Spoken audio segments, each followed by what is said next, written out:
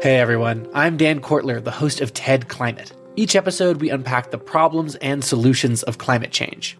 This season of the show, we're getting into some big ideas that make us optimistic about the future, like meat grown from cells and leather made from mushrooms.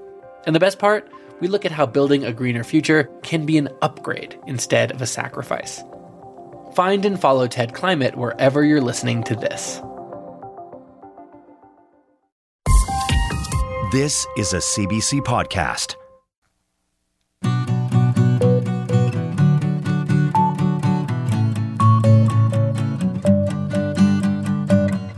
Hurricanes, typhoons, tropical storms are the focus of so much attention right now. But another kind of fierce windstorm is also causing concern for people, their homes, and their communities.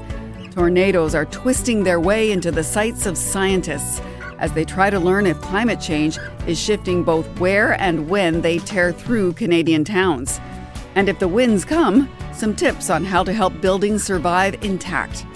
Also, it may sound strange, but today we'll talk about how to play games with climate change. Games with a purpose. How about an opportunity with a purpose? Save the planet, save some money, get to work all at once. Stay tuned to find out how. Welcome to What on Earth. I'm Laura Lynch.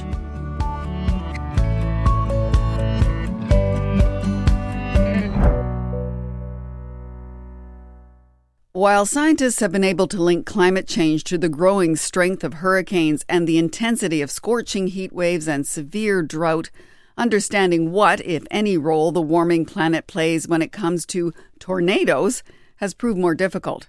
Researchers say they simply don't know yet, but they are seeing changes. And here in Canada, some scientists say these shifts, along with a growing population, could make people and property more vulnerable. That's why they believe the country needs to do a better job of warning Canadians about the risks and telling them how to prepare. Here's Joan Weber with the CBC's audio documentary unit. On an early August evening in 2020, James Blacksmith was traveling along Highway 83, which cuts north-south across Manitoba. I was driving down the highway and I didn't see no storm clouds or nothing, and it's just a dark cloud button that's like straight above me, and it just started getting windy. Then something hit his Jeep, and he worried it was hail, so James pulled off the road and onto a farm not far from the town of Virden. I pulled in under those big pine trees, a big row of pine trees I pulled under. And there was a white truck that pulled up beside me. He could see two people inside. Figured they were doing exactly as he was, trying to take cover. I thought I'd be safe pulling into that farmyard and parking under the trees, but that was the worst thing to do, I guess. James remembers the white truck being there only for a moment before it suddenly began backing up.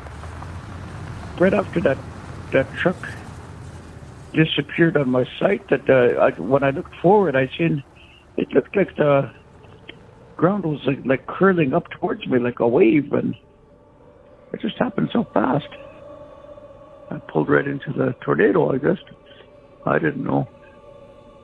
7 minutes earlier, a tornado warning had gone out, an alert from Environment and Climate Change Canada. But James never got the warning. Approximately 7:40 p.m. Central Time, we noticed big updrafts fire here that were merging in. Nearby, though, storm chasers had been tracking and filming a menacing-looking cloud formation. The footage is somewhat surreal. Storm chaser Aaron Jajak has captured a sun-streaked blue sky, the backdrop to this ominous-looking dark funnel cloud that touches down. You can see it churning up the earth and hurling debris as it approaches the farm where James and the white truck had pulled in. In his film, The Most Remarkable Tornado in Canadian History, Jajak manages to film himself as this monstrous twister looms behind him just across a field. My windows blew out.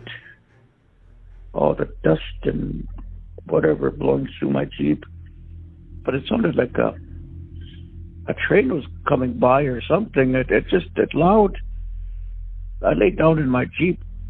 I just couldn't remember praying to to my parents who are passed away to help me. I remember that I thought I was going to die, and I remember getting tossed and tumbled, and when I came to a stop, everything came to a quiet calm, but I started feeling pain in my back, and my legs were going numb because I was hanging upside down, I guess, and pinned, and I couldn't move my legs. I heard somebody yelling, and I heard, so I started yelling back and honking my horn, and that's when they found me. We begin tonight with some breaking news out of the Verdun area. A tornado touched down tonight near Scarth. Witnesses say 2 vehicles were thrown from the highway, and the twister also hit a farmyard. Emergency officials weren't able to confirm tonight the extent of any injuries. We'll continue to update this breaking news story. Well, they said I'd broken my neck. I had some cracked vertebrae, and they just put my neck in a brace, and after a week, I think, I was able to walk. But he kept worrying about the 2 people who had been in that white truck. When I was in the hospital, I asked how they were doing, and I didn't get no reply. And after a while, I think that's when they said that they never made it through the tornado. From CBC News, The World This Hour, I'm Kaz Boivin. 2 deaths, a man and a woman, were killed when they were thrown from their vehicle by the twister. At least 1 other person was injured. Carter Tilbury and Shayna Barneski were both 18 years old and recent high school graduates. Such fatalities from a tornado in this country are rare, but they do happen. Lots of people will remember the massive tornado that hit Edmonton one Friday afternoon more than 3 decades ago. Memorable because it hit such a big city and because it killed 27 people. Hundreds more were injured. Homes were destroyed and the damages were huge, in the hundreds of millions. It was the second deadliest twister in Canadian history. The one that caused even more fatalities, at least 28, happened in 1912 in Regina. And just this past May, 11 people died in a massive storm in Ontario and Quebec. It was called a derecho, which included 4 twisters. But the thing is, most tornadoes in Canada hit rural, unpopulated areas, sometimes just in the middle of nowhere. So in the past, many of those have gone undetected. So we set out to try to get a real sense of what's happening across the country as far as tornado occurrence and the characteristics of tornadoes, regardless of if it's in a populated area or not, and what does that mean for tornado risk. This is David Sills. He used to work for Environment Canada for decades as a severe weather scientist. In 2017, he and Greg Kopp, a professor of civil and environmental engineering at Western, formed the Northern Tornadoes Project at Western University. Since then, their goal has been to get a better understanding of the true nature of tornado activity across the country by trying to identify every single twister in Canada. Part of what we want to do over the longer term is be able to document any possible changes to tornadoes when they occur, the number of them, where they occur spatially, what time of year that they're happening. We try to capture all of that information. Some of what they're trying to determine is what impact climate change may be having on tornado activity. The climate change influences aren't as simple as more storms, more tornadoes. It's more how are changes happening on a regional level and seasonal, maybe even time of day. We haven't looked at that part yet. But there are changes happening. They're just not the kind of changes that we thought might be happening at this point. They say that though they're identifying more tornadoes than in the past by using everything from eyewitness accounts to high-resolution satellite imagery to doing their own ground investigations, the average number of tornadoes that cause damage every year hasn't really changed much. It appears to be holding steady at somewhere between 60 to 70 per year. But what they have detected is a change in the pattern of tornadoes. Whether this is climate change related, they don't know yet. So the first step is to find these trends. The second step is to say, okay, what's causing these trends? What we did find for Southern Ontario is a statistical pattern of tornadoes occurring later in the year. He's talking about powerful twisters rated EF2 and higher, which means winds over 180 kilometers per hour. So instead of having a maximum in the early summer, it's now a maximum in the late summer. And we have noticed that one of the reasons we investigated that is because anecdotally, forecasters were saying, how come we're getting all of our big tornadoes later in the year lately? It seems like in the last decade or so, there's just been a shift.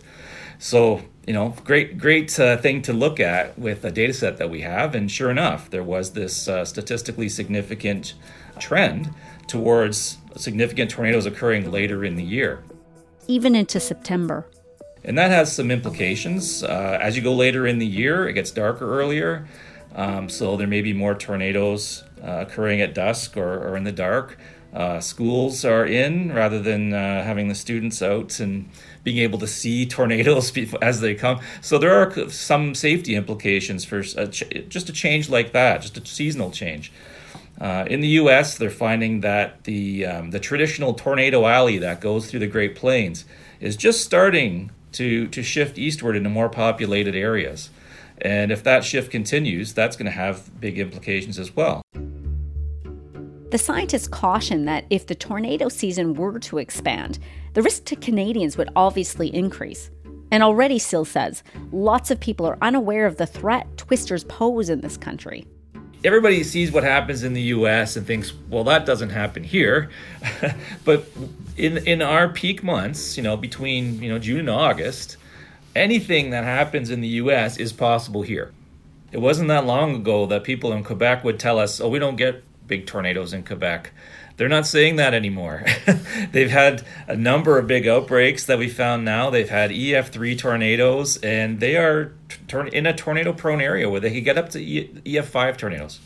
So I think that there's been a real shift in awareness, particularly in that region, because of the work that we've done. That southern Quebec is tornado-prone, and you have to consider that when you do things like build or municipal risk assessments and these kinds of things.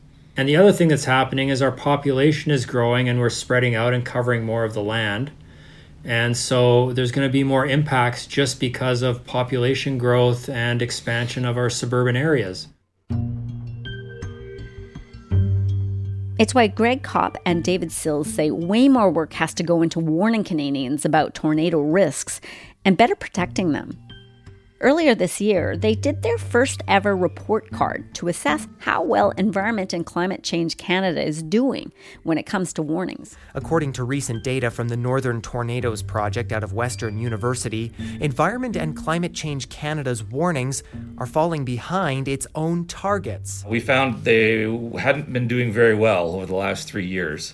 About 70% of tornadoes had no tornado warning on them. And that included most of the EF2 tornadoes that we have in our database didn't have a tornado warning on them. So these are the significant tornadoes. A lot of them were occurring in forests, but some fatalities that are on record are when a tornado hits a fishing camp in a forest. So, it's not like if it hits a forest, nothing is going to happen. There are lots of people in the forest doing certain activities in the summertime. It's definitely, the performance could use improvement.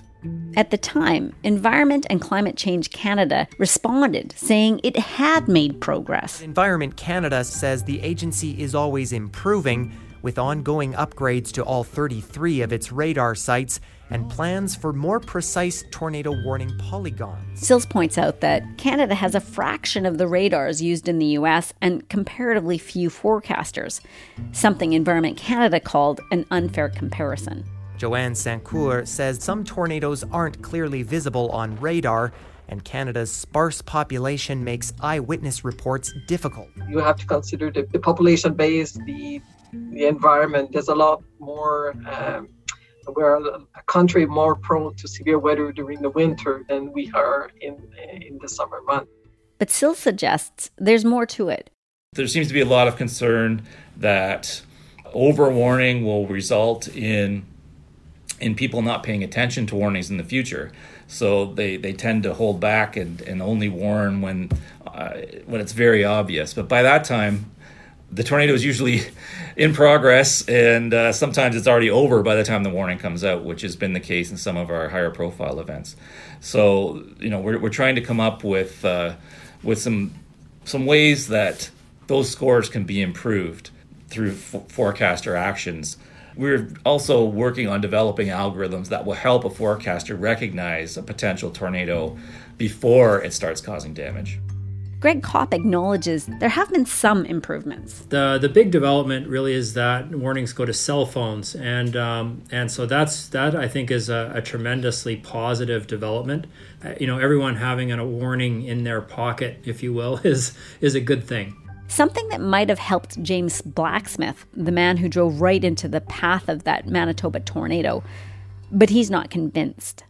I think it could have helped, but like I said, I was already traveling on the highway, and what am I going to do when I get that warning? Where am I going to go? Or I don't know what's happening. Now, if you're thinking it's remarkable that James Blacksmith should survive a tornado, you might be amazed to learn he lived through another twister a few years prior at his home in Sioux Valley First Nation, Manitoba. And his experience highlights an issue both scientists are concerned about. Me and my common-law wife she was hiding in the bathroom, and I was just trying to look out the window, but the rain was so thick I couldn't see out the window. After it was over, my brother came by and he said, "Your roof is gone." I had a hard time opening the bedroom door because all the roof, everything was collapsed, and all the rain, everything that, I don't know, the weight of all the water, I guess it collapsed my ceiling in that one bedroom. It was just a big mess in there. It's damage like this that frustrates the scientists at the Northern Tornadoes Project, because they say there are ways of guarding against this kind of destruction. Here's Greg Kopp. Over the last 10, 15 years, we've done quite a lot of work on how houses perform under severe winds. And we've discovered that the weakest link in the structure is actually the roof being fastened to the walls. In this experiment posted to YouTube, Kopp is working in a lab with one of his students, and they're using a wind tunnel to see the impacts of winds on miniature houses built to scale, and they're observing where they fail. Oh, we had our first failure. The roofs can only hang on for so long before several are ripped away by the wind. 2 more wind. In real twisters, not only is this phenomenally costly damage, it can be deadly. When the roof comes off of the walls can collapse and fall on people, and so that is an immediate threat. And then that roof that's failed, it can fly downwind and hit neighboring structures, which is again a threat. And windborne debris is a big issue in tornadoes. Things like 2x4s flying through the wind travel at almost the speed of the wind. So if you have 200 kilometers an hour, that's a spear moving pretty fast. Kopp and Sills say there's a simple fix. They're called hurricane straps. Or they call them roof tie-downs. And they're just simple little pieces of metal that you nail into the roof truss and nail into the wall studs, and it fastens the two. And that little piece of metal is strong enough to hold the roof to the walls in a tornado up to EF2. In talks he's given, he describes them this way. It's like a seatbelt for your roof, okay? None of us would get in a car these days and not put a seatbelt on. This is the seatbelt for our houses, if you will. Nails are important. But despite having lobbied the government for years to get the straps included in the National Building Code of Canada, it hasn't happened. And as an engineer, Kopp finds this unacceptable. He says twisters from decades ago prompted other very important changes to the code, but he believes this change would be equally vital. There was some really major tornadoes in the 1980s, like the Barrie tornado, the Edmonton tornado, but even before that, it was the Blue Sea Lake. Was that the name of it? And a cottage was lifted off the ground by a tornado, thrown in the lake, and the person in the cottage drowned. So they died by drowning. And the issue was the cottage wasn't fastened to the ground, so it had no connection, no foundation connection. And so The recommendation that came out of that was to make sure buildings have proper foundations, that they're bolted down, and also then that the roof was fastened through to the walls. And the National Building Code of Canada implemented the wall foundation requirements, but never the roof to wall one. And so that hasn't been there, even though we've known for 40 years that this was a significant life safety issue. The argument he hears against the straps is that they're too costly. But to his mind, they're relatively inexpensive, a couple of $100 per house, and possibly invaluable. He points to the EF2 tornado that hit Barrie, Ontario in 2021. It caused about $100 million in insured damage. The people in Barrie last year that lost their houses, we were there on the anniversary, and there were still 15 to 20 houses that weren't occupied. And those are people that are out of their home and having a hard time finding rental. Their insurance is running out, and there's all sorts of things going on. So we think, let's just solve this problem with a simple solution, which is put these things in.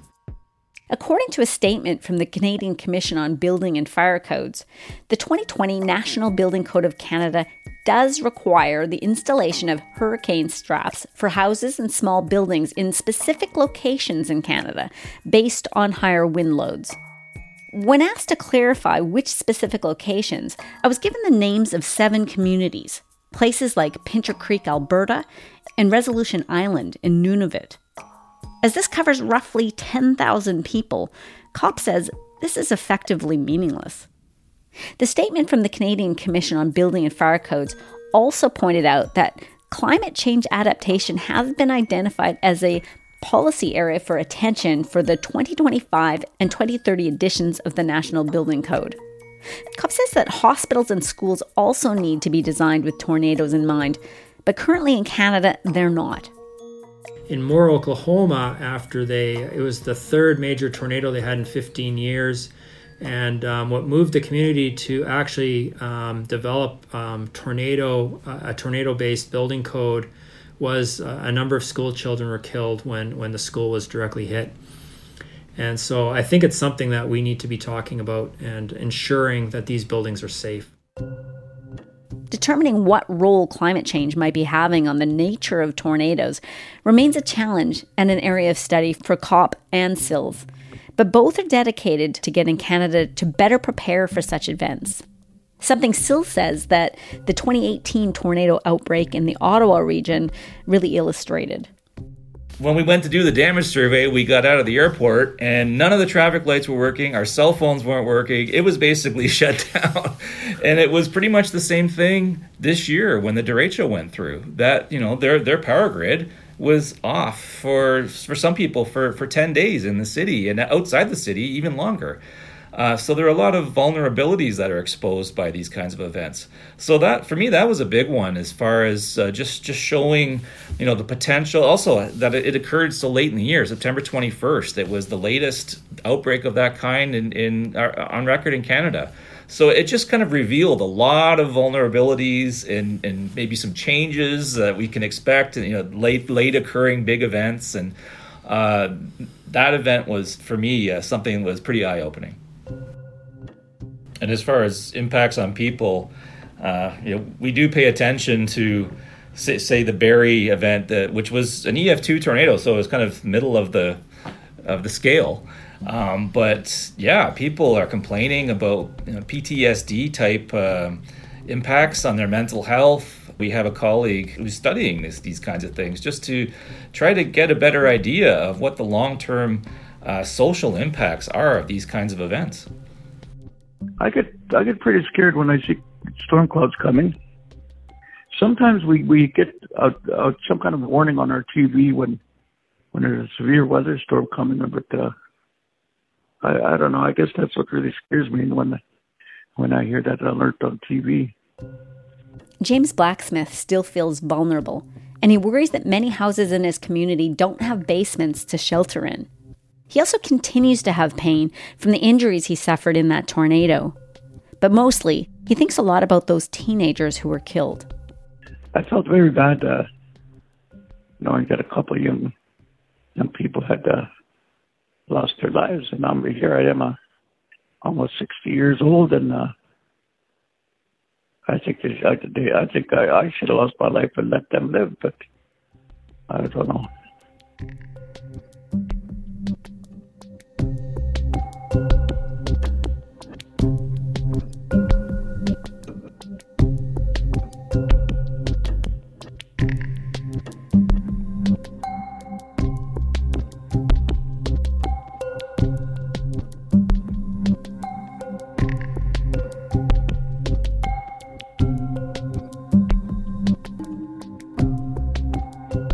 That documentary was produced by Joan Weber with help from Julia Poggle. They're with the CBC's audio documentary unit. Additional audio in that documentary was from the Boundary Layer Wind Tunnel Laboratory at Western University and from a TEDx event also at Western. I got to say, listening to James Blacksmith, it's just an amazing thing that he managed to come through two of them, but you can certainly hear the trauma in his voice. And I've covered hurricanes before and seen the damage that they do, but the difference between that and a tornado is there's usually lots of notice that it's coming and lots of time to prepare. Tornadoes, another thing entirely, so good thing that scientists are really taking a much closer look at what's changing with them. Paper or plastic? Oh, I forgot my own bags. Plastic. No, wait, paper. Hang on, which one's better? I don't know. Don't stress, Neil. The podcast Living Planet is here to help. We know you want to do what's right for the planet, but you're busy and you have to make 1,000 small decisions every day. So we endeavor to answer, what's better? Cotton or polyester? Tea or coffee? For answers to these environmental conundrums and your questions, subscribe to Living Planet wherever you listen to podcasts.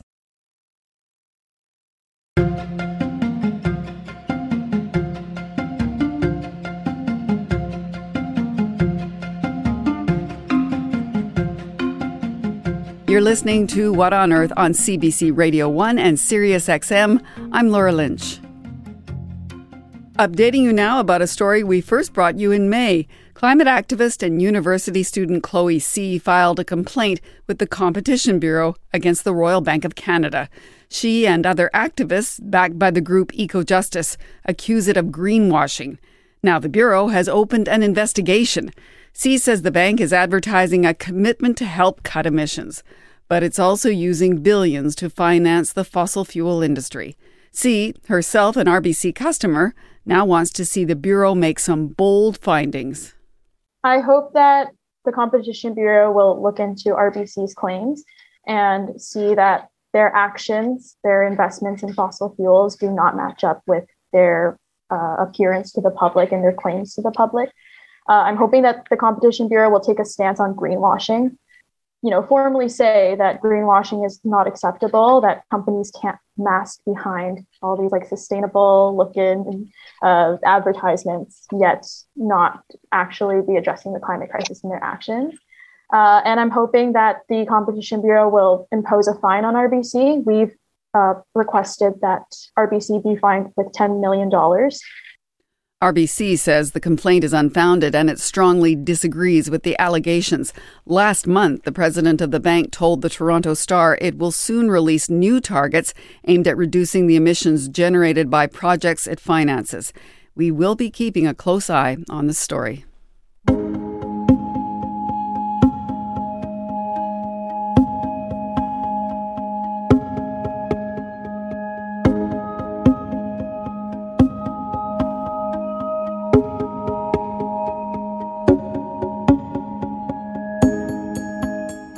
Close your eyes and imagine a place where your loved ones gather frequently, a place where memories are made, a place for future generations.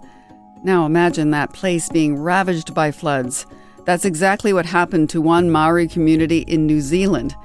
And I'm going to give you some Maori words here because they come up in the interview. Their ancestral meeting place is called a marae. In this case, it's in Hawke's Bay, which is in one of the country's worst flood zones. And that is wreaking havoc on their way of life.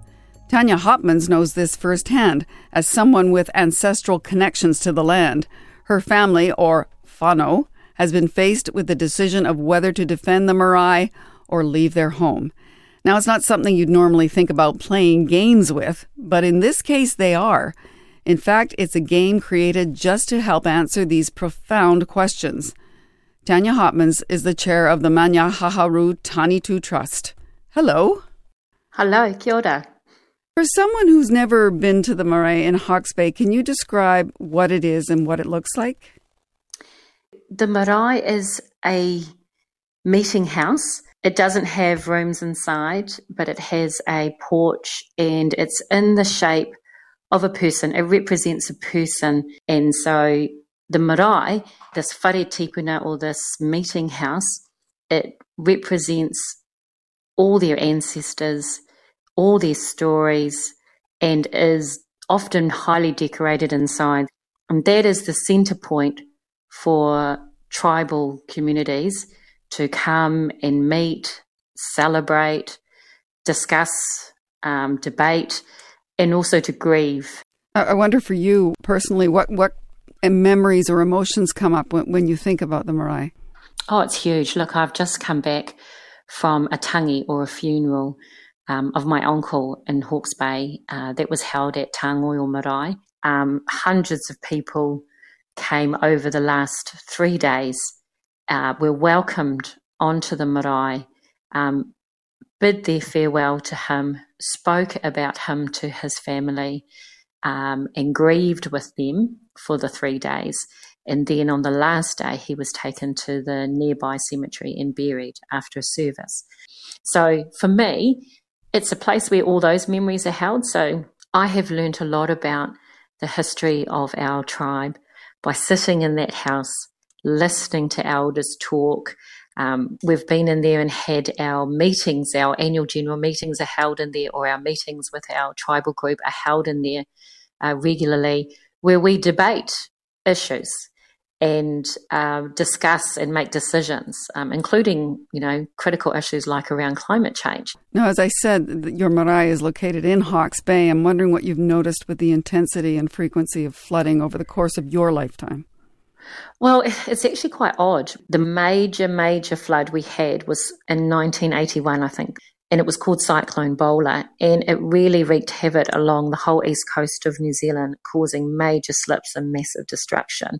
And at our marae, a high volume of floodwaters flowed through the marae. It brought masses of silt with it, which required whānau to bulldoze and move around and clean out. It's just an absolute nuisance. And since then, we have had floods every few years, which haven't been as high or as bad, but we know that it's a lottery as to when the next big flood will come.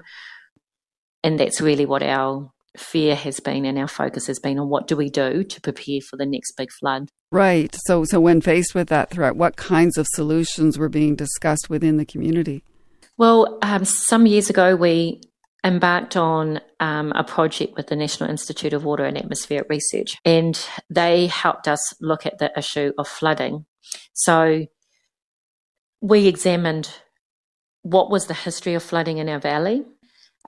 Since early written records in Hawke's Bay from the early missionaries who came, there are many documented floods, large floods that were noted in the diaries of missionaries, for example. Part of the problem is historical. We had land confiscations in New Zealand where we lost most of our lands through confiscation and dubious purchases by the Crown. The bit of land that the Crown wasn't interested in is this valley. And of course, that's where our whānau or our families ended up. So what are our options? We didn't have land to move to. So we cast the net wide, looked around our traditional wider area to see if we could find some properties that we could move the marae to. We found some. We engaged with landowners to ask if they would be willing to sell some of their land, which was generally farmland. But of the several owners we approached, none of them were interested in selling. So then we also looked at defending in the current location by different means, either raising the level of the block that the marae is on or defending through stop banks. So those are some of the options we looked at. And was there disagreement within the community about what to do? Oh, it was hugely polarising. Yeah, very upsetting. Our whānau have, generations, hundreds of years of history on that spot.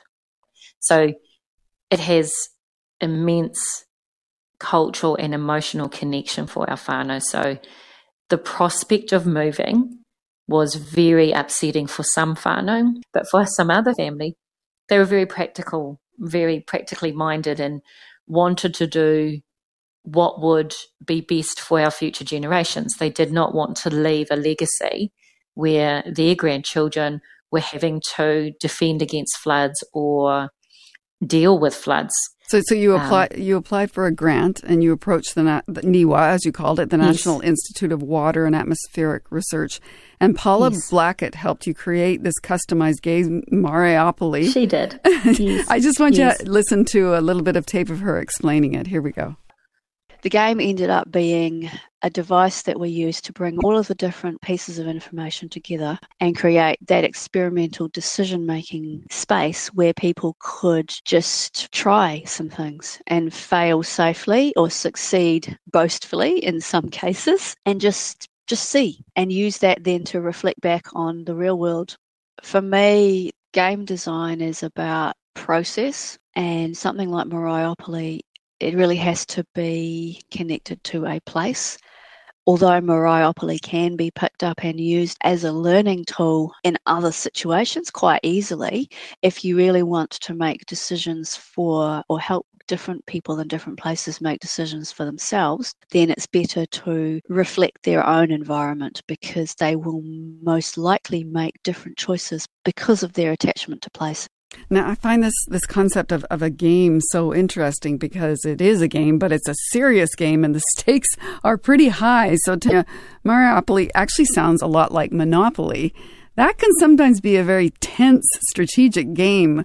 What was Mariapoly like playing with the game with community members? Well, it brought out the competitive nature of our whānau well and truly. It also showed some dynamics that are within, the structure of our community. So, like many communities, we have young people we call rangatahi. We have pakeke or adults, families, mums and dads. But we also have kaumātua or our elders. And it's very interesting, the diverse views they have. If we were to do it again, and if someone wanted to pick up this game and use it, I would recommend having a think about doing it a couple of times and mixing up the teams. So I think you get different results, or we certainly did, if you had a team which had mixed generations on it versus having teams of age groups. So one team for elders, one team for adults, and another team for young people. But for the whānau who were playing the game, it was a way to debate and argue and advocate for what they wanted in a safe way, and then to test their decision making. So they had to come up with a decision in each team, and then go ahead with it. They had to pay for things, like the construction of defence, or they had to save money if they knew they wanted to move and needed a whole lot of money to buy land. They just had to make decisions, and the clock was ticking. And then every 10 years, we would work out whether the steps they had taken were useful or wise, because either there was going to be a flood or there wasn't a flood. So they were working with a serious game, which means the topic is serious, but it was still a game. No one was going to lose their home at the end of it. No one was going to lose millions of dollars, not real dollars, but they were playing with money.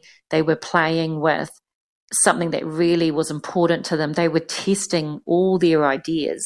And from that perspective, it was really brilliant. And it also brought out different levels of knowledge, who knew what. And all the teams took quite different approaches. And so we got to see how, over time, their different approaches fared with the elements out there, with storms. So did you come to a resolution through playing the game? Well, I think we came to a resolution that some solutions work better than others, yes. So I think what Paul is referring to, some people were very boastful because they managed to do better than other teams in protecting their marae, or by moving it, or by defending it. But the other thing that it brought out was that in our community, the marae is central to what we do.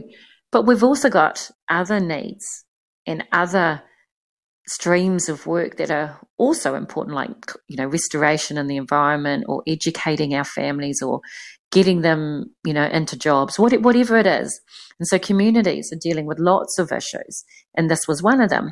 And so as part of the game, there was also an element of, okay, well, if we spend the money now on this, on starting to defend the marae, we won't be able to spend it on programs for our youth, because that's the reality. No one ever has all the money they need to do all the things they want to do. So it was good to have our family be in the position, like governors are, regularly, with too much to do and too little resources. So was there a decision made, or are you still discussing it? Well, the discussions have continued. So as a result, and moving on from that game, we knew we had to explore several options. So we looked at purchasing land. That was unsuccessful. We decided to stay because that was really the only viable option. So since then, in the last few years, we've looked hard at whether we can build the stop banks around the marae to actually defend the marae. But that actually came to a dead end as well, because the stop banks that were required were going to have to be certain size, certain width and certain height. And that was going to really impinge on the footprint of the marae. It was also going to have impacts through flood modelling. We could see it was going to have impacts on neighbouring whānau who had homes nearby or land nearby. So in the meantime, a block of land just up the road came available. It's not out of the flood zone, but it is higher. It is further above sea level, and therefore further above the river. And so we've purchased that land, and we are now looking to move the marae just up the road to this higher piece of land. And it's also probably not going to be the forever location, because we are still in the flood zone. We will hopefully have defended our marae from the predictable floods that we can estimate now. But who knows what climate change is going to do and how extreme it might get if world leaders can't get their act together and sort it out. So at the end of the day, who or what would you say won Mariupol, if anyone or anything? I think even though we've got all this legacy and history of flooding, there was still this hope that it won't happen again, or it won't happen to us. And what Mariupol did was show those that weren't prepared to do anything, they do that at their peril. But as whānau, you can work through it. You just need to take a deep breath, and that's what the game did, is it allowed people to discuss and debate without it actually happening, without that pressure of we are actually making a real decision. It allowed people to take a step back, have a little bit of fun, but also debate the issues and debate what to do without it, being real or resulting in anything real. It just gave people a time out to debate in a safe space what should be done. So I think it brought reality checks to what people thought they could and couldn't do. It brought reality checks, and it taught us that it's complex. Well, Tanya Hopmans, I wish you and your community, the marae, a smooth transition to the new location, and all the best for the future. Thank you for talking to me. Ngā mihi. Ngā mihi kia koutou katoa. Thank you.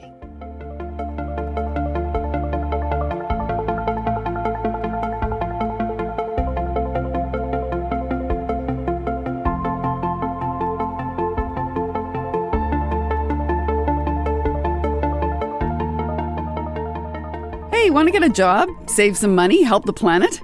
Alexander Gard-Murray says he can help. He's a postdoctoral fellow at Brown University in Rhode Island working on decarbonization. And he's got a brand new interactive tool to help you find your way. Hello.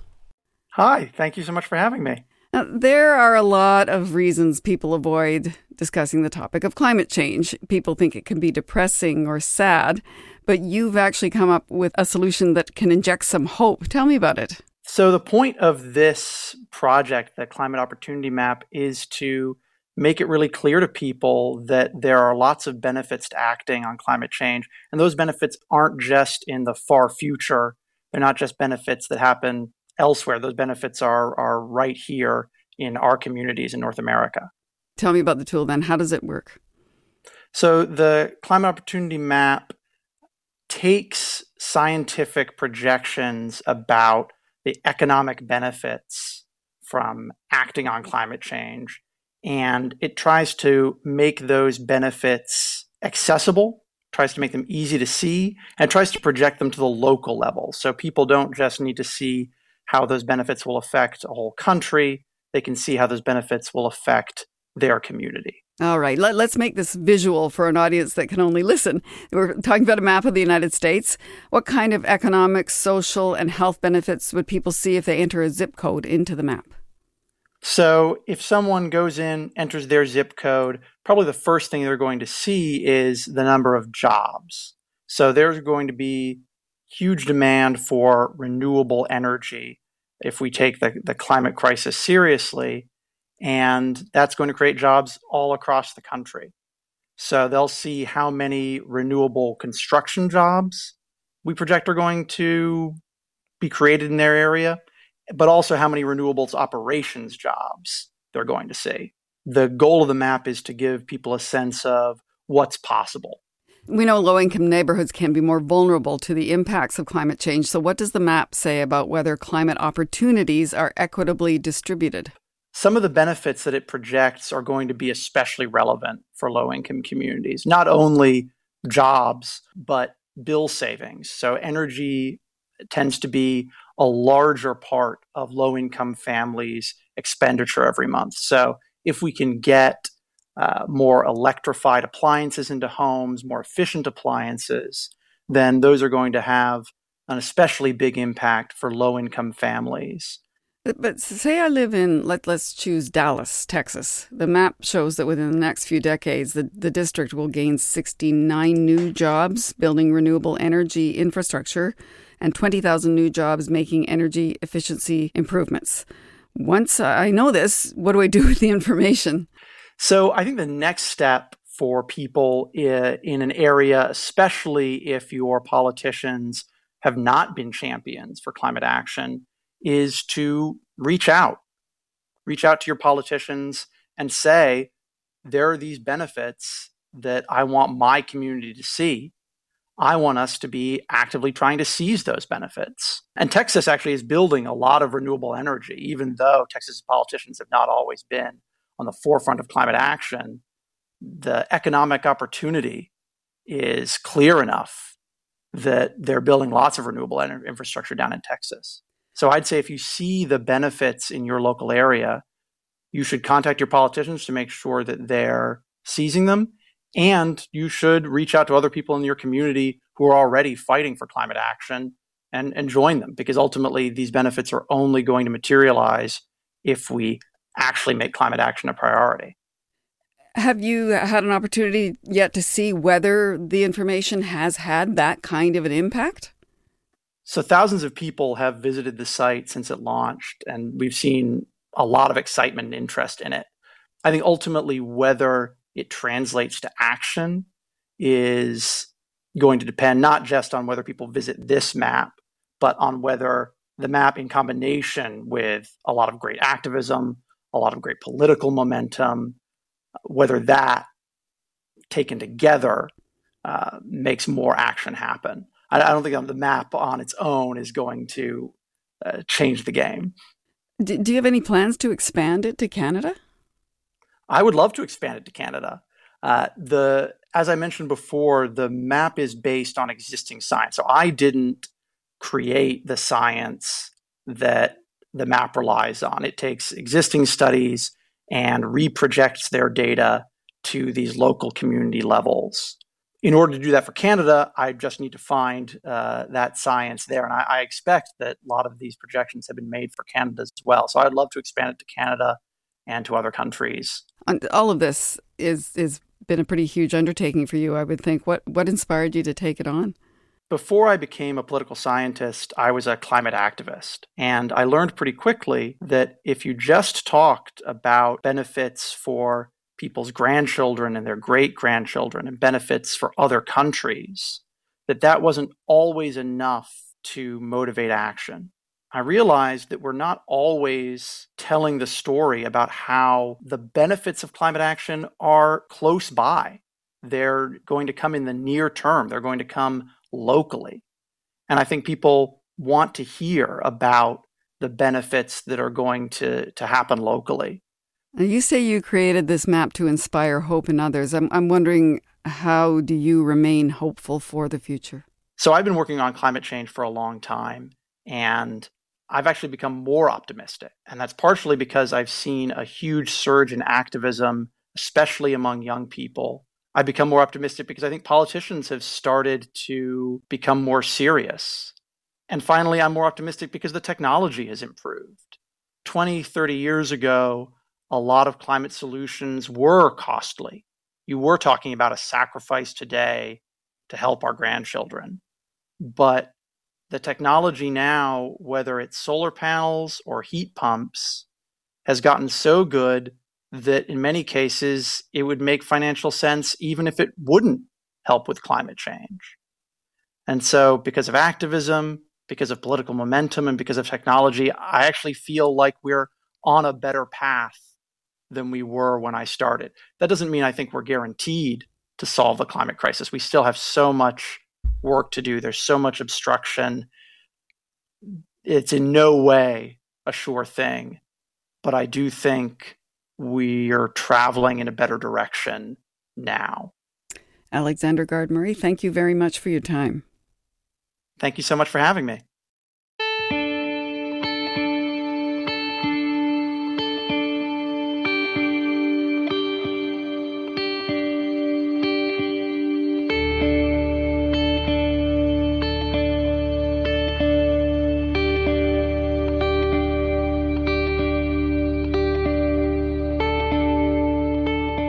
Now, I want to let you know about a story that is coming up on next week's show. The heat dome that descended on Western Canada in the summer of 2021 killed hundreds of people, but it also had a devastating impact on one of British Columbia's natural wonders. Because of the extreme heat, water from melting glaciers thundered down Mount Robson, wiping out sections of the majestic Berg Lake Trail, destroying bridges and stranding hikers along the route. Mount Robson Provincial Park Manager Elliot Ingalls remembers the day BC Parks closed the trail. When we were up here for those few days evacuating people, it was about 37 degrees at this elevation, which was just incredibly hot for this area. And we were watching the glaciers. It looked like they were sweating. You could see water, visibly seeing water like pooling off of the glacier. This glacier, you can see, is starting to separate, and it will start to calve and move. And I mean, they have a finite lifespan, and we're watching them recede in front of us. And last year especially, the volume of water combined with the hot weather and then a couple of big storms that seemed to connect with each other is what created this major event. Like, I mean, this area was underwater. This bridge was underwater. Yeah, it was like nothing I've ever seen in my lifetime working in parks. And I hope we don't see it again anytime soon, but I don't think there's any guarantees that we won't. Now, more than a year after the flood, BC Parks is rebuilding the trail in a way it hopes will protect it from future climate disasters. Next week on What on Earth, CBC Vancouver reporter Rhianna Schmunk takes us up Mount Robson to find out how experts are reinforcing the park against the ravages of climate change and how their lessons could help protect other vulnerable parks across the country.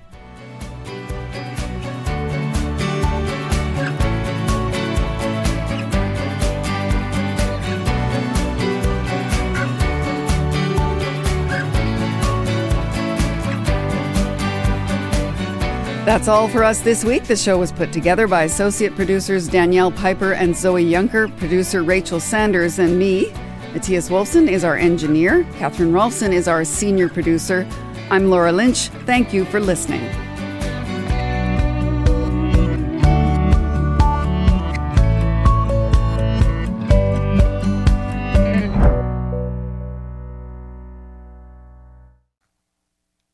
For more CBC podcasts, go to cbc.ca/podcasts.